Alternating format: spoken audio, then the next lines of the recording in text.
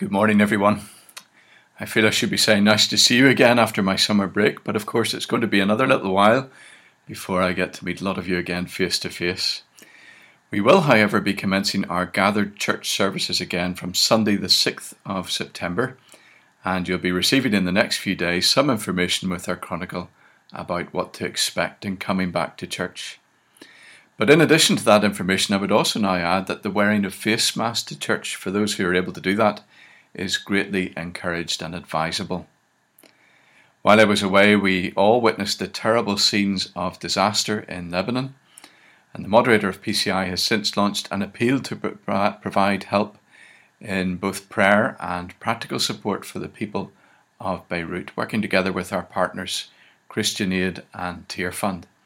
If you would like to donate to that, details can be found on the PCI website, or you can do that through our congregation by marking your donation Moderator's Appeal for Lebanon. Sadly, a number of our long-standing church partners based in Beirut have been very badly affected by the disaster. Coming up in September is a new Alpha course. This will be online via Zoom and will be hosted by the South Belfast Presbytery. Please do contact me if you'd like to be involved with that or simply to know more details. Let us now come to worship God. As the deer pants for streams of water, so my soul pants for you, O God. My soul thirsts for God, for the living God. Let us pray. And in our opening prayer today, we reflect upon the words of the well-known hymn, Immortal, Invisible, God Only Wise. Living God, we name you as immortal, the Alpha and Omega of our creation, the eternal living presence. And now in our prayers, the immortal touches the human. Eternity dips into time, and we are transported into your nearer presence, aware of your greatness. In this very place,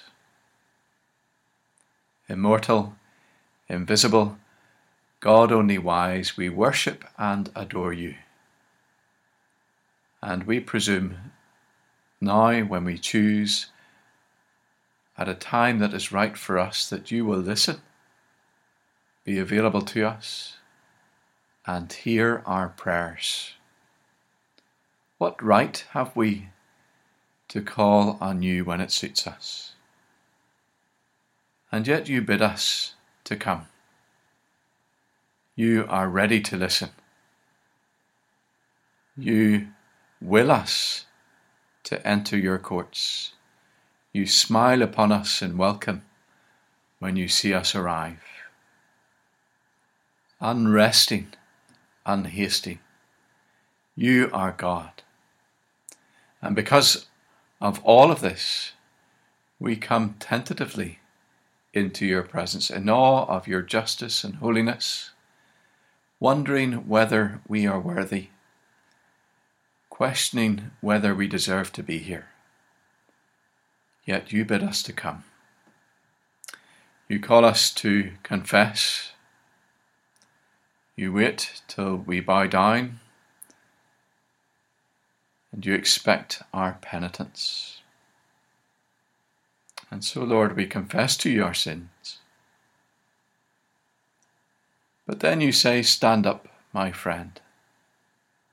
Come closer. You are forgiven. You need fear no more. Thy justice like mountains high soaring above, thy clouds which are fountains of goodness and love. Unchanging God, we name you now as our life giver, who with grace and mercy shows you believe in us, you need us, you want us to serve. So take us now, free us from all that holds us back, call us by name, welcome us home, so that we can say now in your presence, we blossom and flourish, as leaves on the tree, and wither and perish, but not changes thee. These prayers we bring you, great Father of glory, pure Father of light, in and through the name of Jesus Christ, our Saviour. Amen. Our Bible reading today is taken from the Gospel of Matthew, chapter 16, and we're reading verses 13 to 20. Let us hear the word of God. When Jesus came to the region of Caesarea Philippi, he asked his disciples, "Who do people say the Son of Man is?" They replied, "Some say John the Baptist, others say Elijah, and still others Jeremiah or one of the prophets." "But what about you?" he asked. "Who do you say I am?" Simon Peter answered, "You are the Messiah, the Son of the living God." Jesus replied, "Blessed are you, Simon, son of Jonah, for this was not revealed to you by flesh and blood, but by my Father in heaven. And I tell you that you are Peter, and on this rock I will build my church, and the gates of Hades will not overcome it. I will give you the keys of the kingdom of heaven. Whatever you bind on earth will be bound in heaven, and whatever you loose on earth will be loosed in heaven." Then he ordered his disciples not to tell anyone that he was the Messiah. And may God bless to us this reading of his word. A couple of weeks ago, on one of the few glorious sunny days that we've had in the month of August, I was walking with my family along the cliff top at the Giant's Causeway, a truly impressive location. Still this year, drawing lots of staycationers like ourselves, probably far too many of us. But it was one of those days and one of those locations where family memories are made. I want to take you in your mind's eye today to another cliff face, quite a scenic location in the foothills of Mount Hermon in northern Palestine, a little place today known as Banias, but that in Jesus' time was better known as Caesarea Philippi. And what made this location impressive was not just the backdrop of the great limestone cliffs, or the fact that 72 springs bubbled up from the ground at the base of the cliffs to form the source of the River Jordan.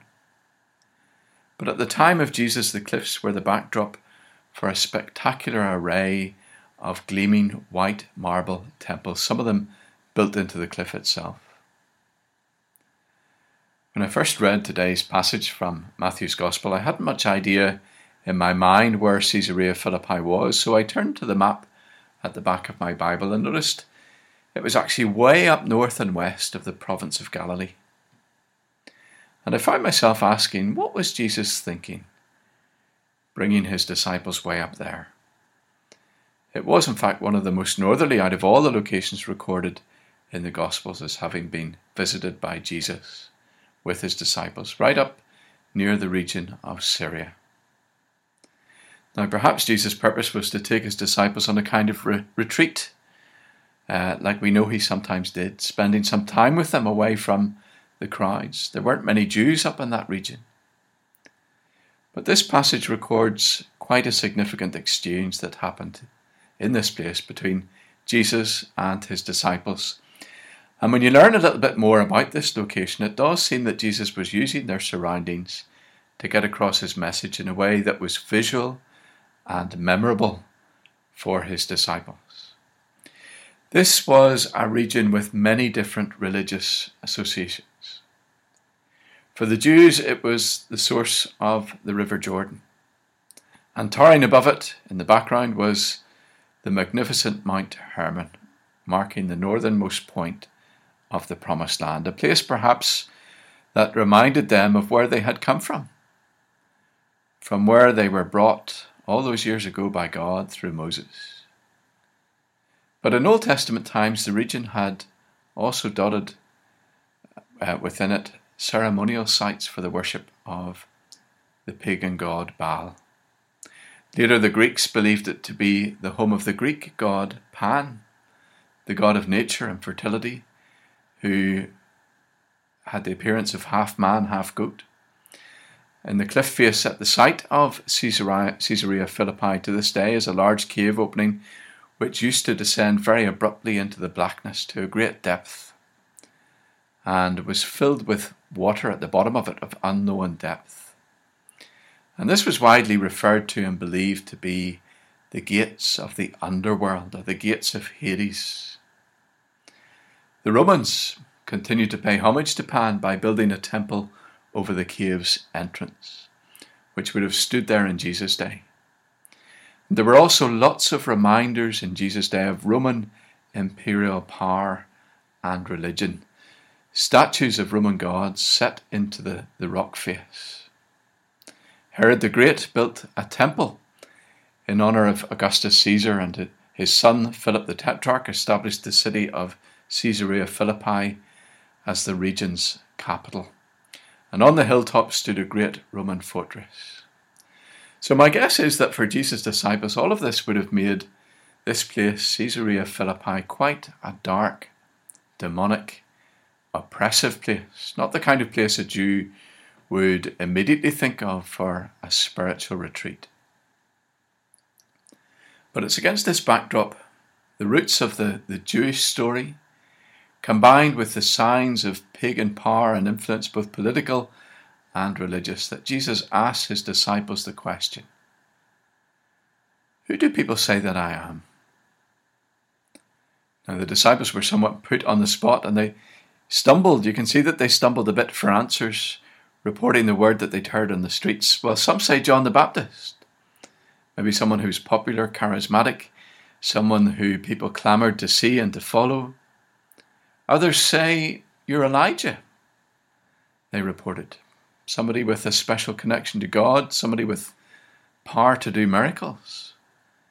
Elijah was believed to be a forerunner of the Messiah. Still others say Jeremiah or one of the other prophets, they told him. And people, it seemed, were just desperately trying to make sense of who Jesus was, trying to cover all the options. And perhaps the disciples themselves, who'd been following Jesus all over the countryside, were still struggling to quickly put into words what they were thinking. Who is Jesus?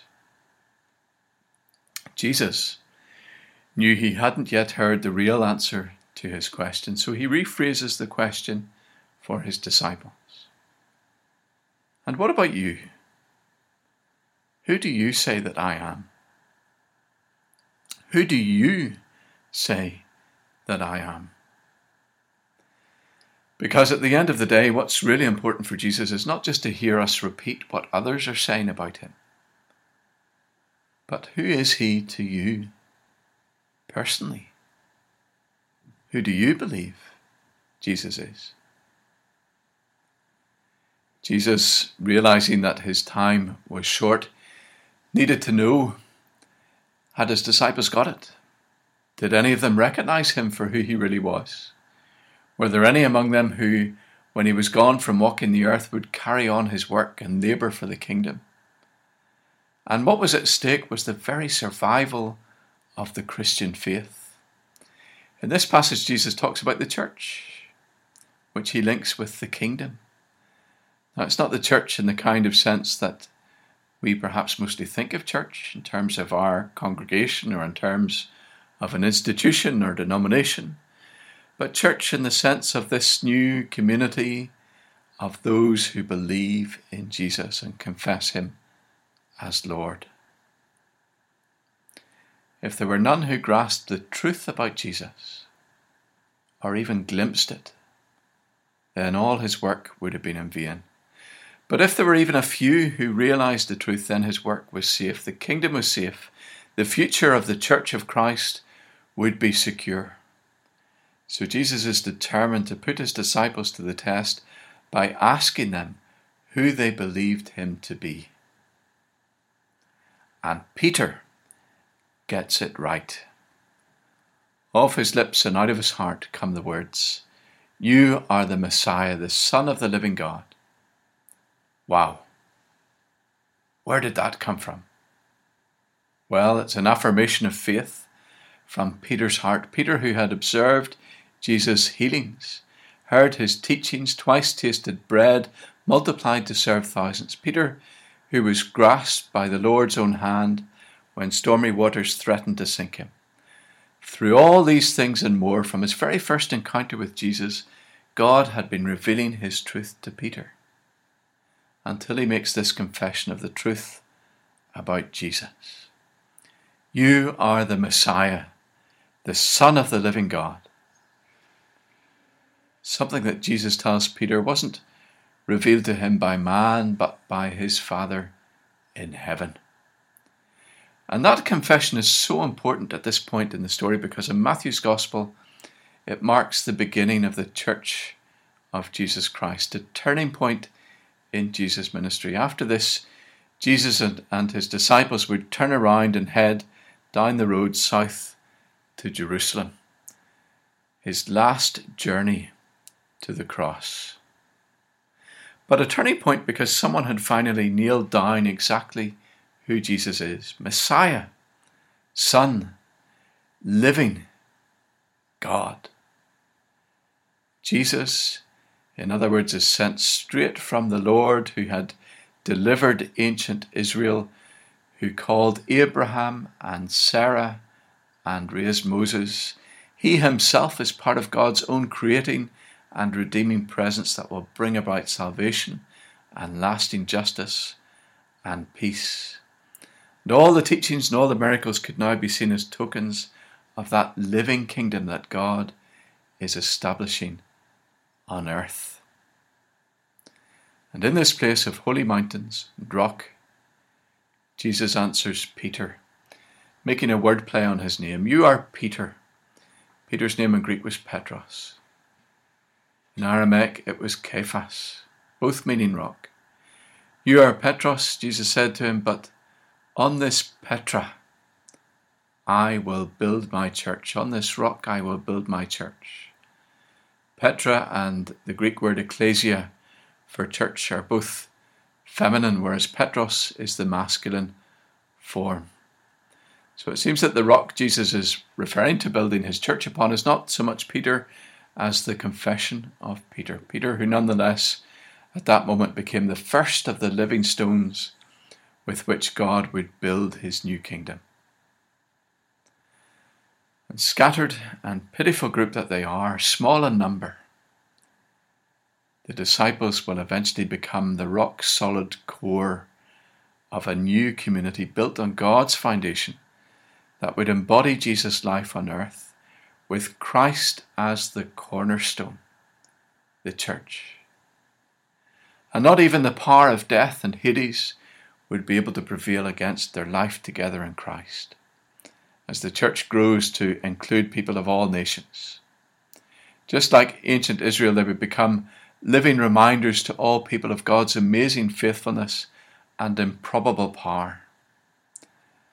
That message was made all the more dramatic by Jesus' choice of location, surrounded by all of these signs of worldly power and oppression and pagan influence, there at the very gates of hell. On this rock I will build my church, and the gates of Hades will not overcome it. Perhaps you're looking at church today, asking, what has become of church? Here we are, small in number, scattered, perhaps some of us pessimistic about the future, not knowing for how long we can meet again. What would church life be like in the future? Well, the truth is the church lives on. Christ's kingdom lives on. The future of that church may not look much like we've known before. The institutions may look different. They may not even look that Presbyterian. But the church, the community of those who believe and confess Jesus as Messiah and living Lord, Son of the living God, will continue to be on the advance. Just like for Jesus and his disciples who stood looking around them at all their surroundings, these things that we see will pass away. Powers, philosophies, rulers, kingdoms, empires, riches, wealth, wars, pandemics. But the Church of Christ will outlast them all. And let's remember that gates are not for offensive purposes. They are defensive, designed to keep out invaders or intruders. So when Jesus says the gates of Hades will not prevail against his church, he's not talking about his church merely holding out in some kind of static defensive stance. No, God is on the offensive. The church is advancing, albeit in a way totally foreign to the worldly powers around it. God's way is the way of the cross, the way of mercy and love, the way of good overcoming evil. And it took Peter slightly longer to grasp the truth of that. The church is advancing into enemy territory, not the other way around, which is how the enemy would have us see it. So I hope God is building you in the way he built Peter and his first disciples and the rest of us. Carefully, yes, and with the hope that over time we will so reflect Jesus in our lives, in our words, in our actions, that it will be unmistakable even when we feel scattered and pitiful and defeated. It will be unmistakable from which great rock we were hewn. Messiah, Son, living God, Jesus. Amen. Now let us come before God with our prayers for others and our prayers for our world. Let us pray. Listening God, you call us to come to you with our prayers for others. And we do so in a spirit of gratitude for all the ways your grace and mercy fills our lives. We thank you for creation and for all the blessings of this life, and most of all for your boundless love in the gospel of Jesus Christ, our redeeming presence. Lord, give us a constant awareness of your mercy. Call us to take time to immerse ourselves in your grace. Make us aware of signs and symbols of your love in action. Loving God, in Jesus Christ, you taught us to pray and to offer petitions to you in his name. Guide us by your Holy Spirit, that our prayers for others may serve your will. You made all things in your wisdom, and in your love you save us. So we pray for all of creation, that evil powers might be cast down, that those who hunger and thirst for righteousness might be fed, and that all your children might enjoy in equal measure the fruits of your world. We pray for the church. Keep us one in faith and service, so that your good news might be proclaimed, and so that your love and light might become beacons of hope and purpose in the darkest places. We pray, Lord, for the people of Lebanon and Beirut, for the public and those responsible for governing this country. Help them, Lord, not to give up in the midst of this disaster and despair, but to be infused with fresh hope and know your hand providing for every need. We pray for PCI's partners in Beirut, strategically placed for mission in the Middle East region, churches, theological seminaries, and Christian broadcasters. May they be envisioned, strengthened, wise, and determined in finding your way forward. Lord, we share the pain and suffering of our brothers and sisters in Christ in this region, and indeed of all the people of Lebanon. We pray, Lord, that you would bring to them genuine encouragement and practical support.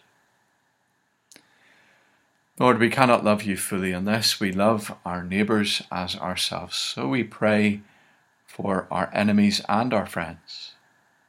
We pray for all of those in need, in body, mind, and spirit.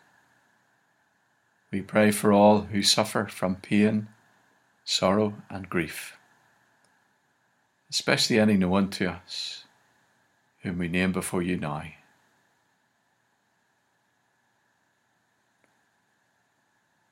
God of compassion, bless us and those we love, that drawing close to you, we may be drawn closer to each other. In Christ's name we pray. Amen. Go out into the world in peace. Love your God with all your heart. Be challenged by the Spirit's promptings. Hear the call of Christ to serve, and be obedient to God's will. And may God bless you, and the Spirit restore you, and Christ's presence strengthen you, now and always. Amen.